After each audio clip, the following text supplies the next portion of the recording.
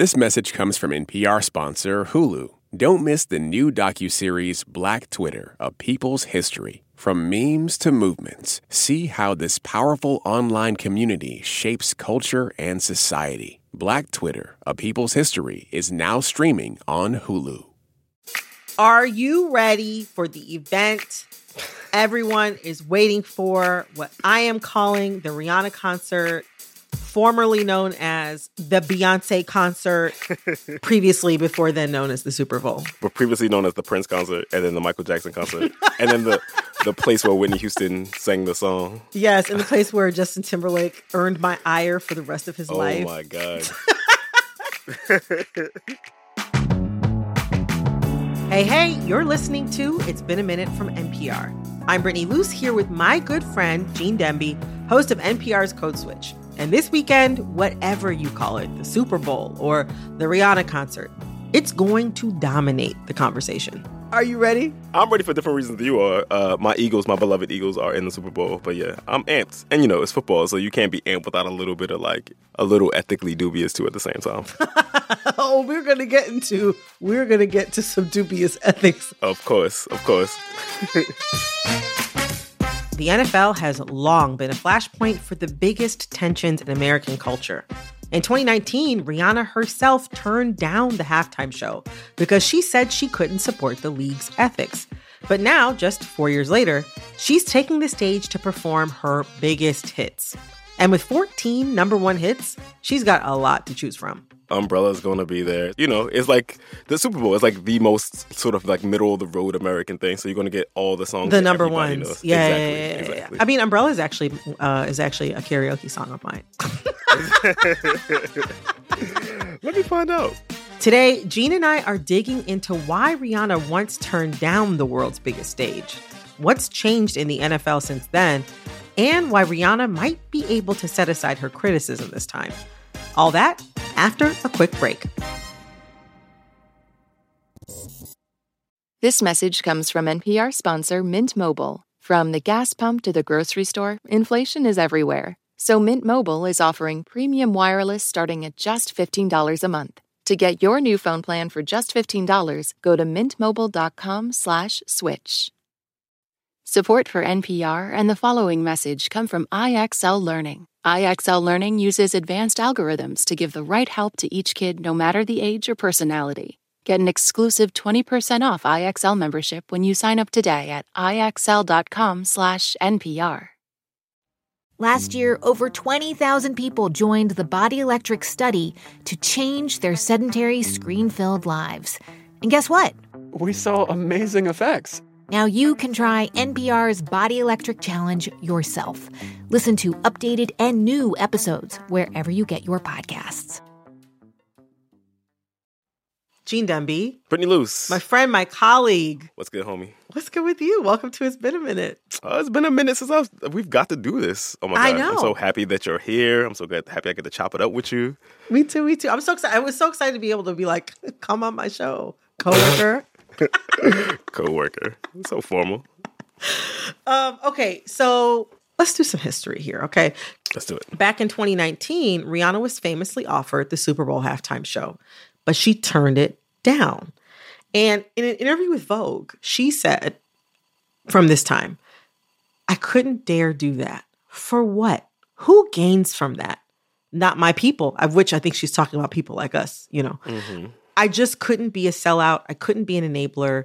There's things within that organization that I do not agree with at all. And I was not about to go and be of service to them in any way. The organization she's referring to, of course, is the NFL. As someone who knows the NFL well, what things do you think Rihanna did not agree with? So that's the thing about that statement is that it's so vague. And because it's the NFL, it could be literally any of a dozen things, right? Like, she could have been talking about the Colin Kaepernick situation. There were obviously a ton of high-profile incidents of intimate partner violence, right? Oh, yes. There was the big, giant scandal that the NFL knew that a whole lot of its players, former players, were suffering from all sorts of serious brain-related trauma, from injuries that they received on their careers. A bunch of former superstars even took their lives, right? They committed suicide, and they would leave notes that said, like, please study my brain, something is not right. And we've since found out that related to that, like, that the NFL was actually giving former black athletes, paying them out less because it was saying that their level of cognitive decline was less because as black people, they were starting from a lower level of cognition. I remember hearing that story. Right. There's just so much to the point about things being ethically dubious around football. There's just so much stuff around the NFL that she could have been referring to at that moment. You know, just a couple weeks ago, a young player, 24 years old, had a heart attack on the field. Right. Before that, a player had a concussion in which he, like, basically seized up. And his coach had sent him out on the field knowing he had a concussion 5 days before then. There's even internal practices that are still, like, not being covered up, but internal practices that are a part of how teams operate that seem kind of sketchy. Yes. You know, we've been texting about an episode of Code Switch that you have been working on. Yeah. And you were telling me about the NFL scouting combine. Talk to me about what that is.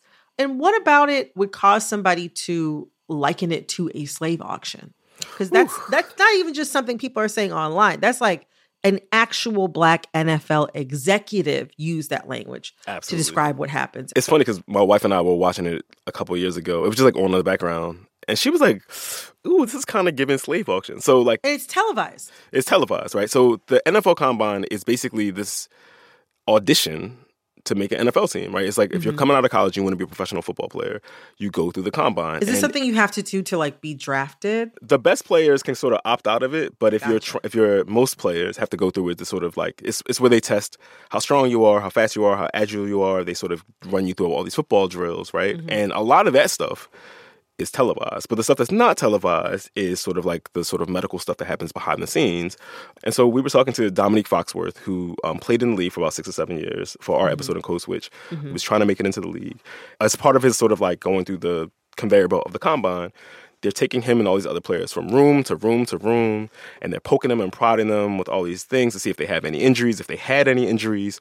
And at one point, he has to take a hernia test, which, if y'all don't know, is like when they basically, a doctor or someone takes your scrotum in their hand and they tell you to turn your head and cough. But there's so many dudes at the combine who were sort of lined up. He was like, they just took me into the hallway because there was no space in the room to do it. And so I was just standing there naked with my balls in this person's hands. Wow. And they're like, turn your head and cough. I had to do that in the hallway. Oh my God. It was backed up. And so, like, it was nobody in there but other, like, combine participants. But that still is, like, degrading. What's your name? Okay. What's your number? Pull them out. And they're like, all right, what's your number? Because they don't have their jerseys, basically don't have their names on them. They just have numbers on them. So it's like, you know, it's like this sort of cattle call sort of culture. Right. This is all happening in a big stadium. So all the drills are happening in a big stadium. And one of the things you can't really see on TV is that, like, there are fans there. Like, when you watch on TV, you think there's just scouts. So there's, like, an audience. There's an audience, and they're completely quiet. And so after people do certain drills, there's sort of like a polite applause, like a polite. So, like, imagine the league is 60% black, 70% people of color. All the people with the clipboards, though, most of the coaches in the league are white. So you have all these black and brown bodies sort of, like, performing for all these white people who are evaluating them.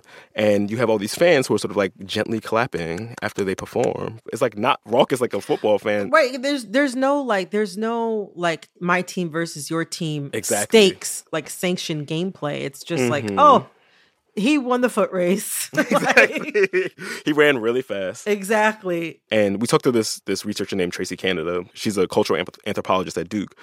She was like, it reminded her of the silent auction scene in Get Out. That's what it reminded her of, right? And it's just like, it's so creepy. And like everything about the NFL, if you like just take a half a second to sort of step back, even as a fan, even as somebody is like, you know, my team is in Super Bowl, I'm going to watch the game. It's like it just don't sit right if you just think about it for half a second. You know, here we are, you know, to touch back on Rihanna. She said in 2019, there's things within this organization she doesn't agree with at all. And yet she's performing now. Are any of the things that she did not agree with back then that were going on within the league, are they resolved?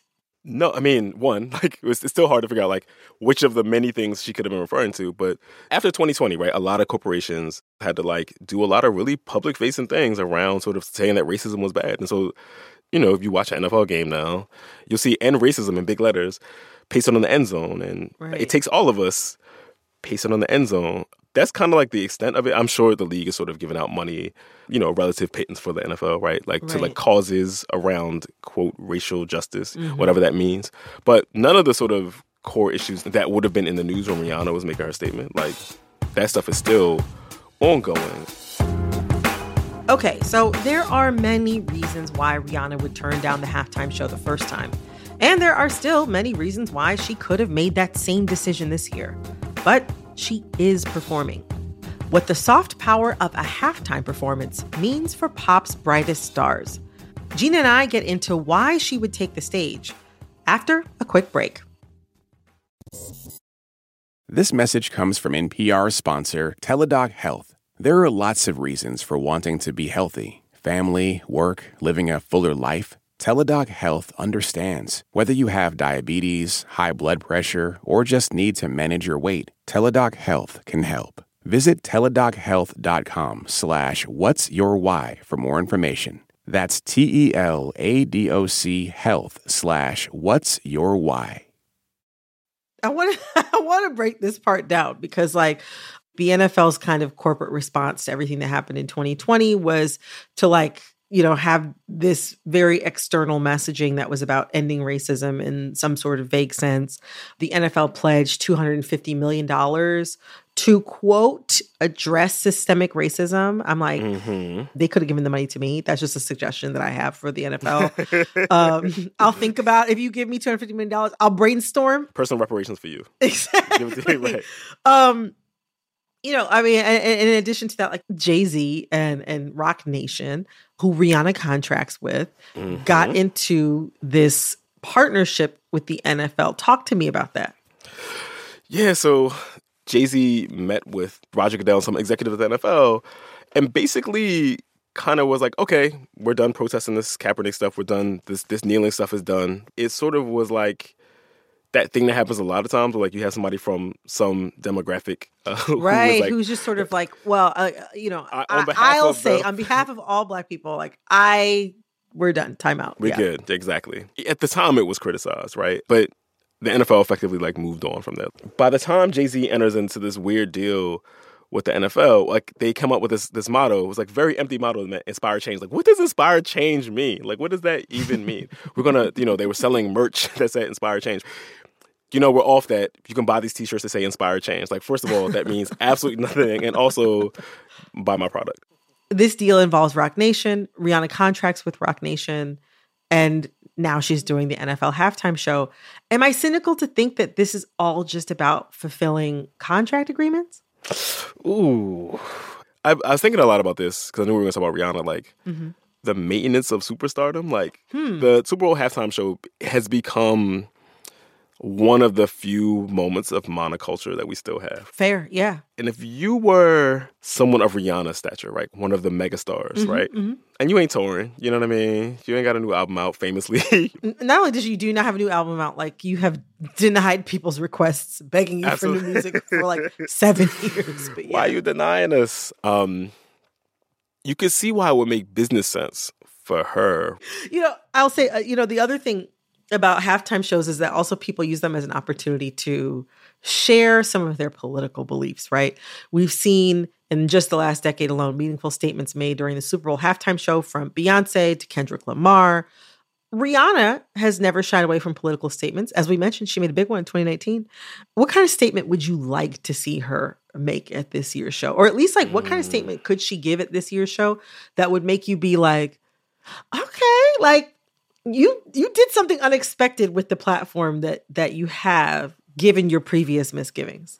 Okay, so I just don't think that billionaires will say anything that is, like, really important, like, or really, like, worth saying, or that's, like, not self-serving. Or that's not already really popular to say. Yeah, like, even, I think a lot about Beyonce's halftime performance from a couple years ago.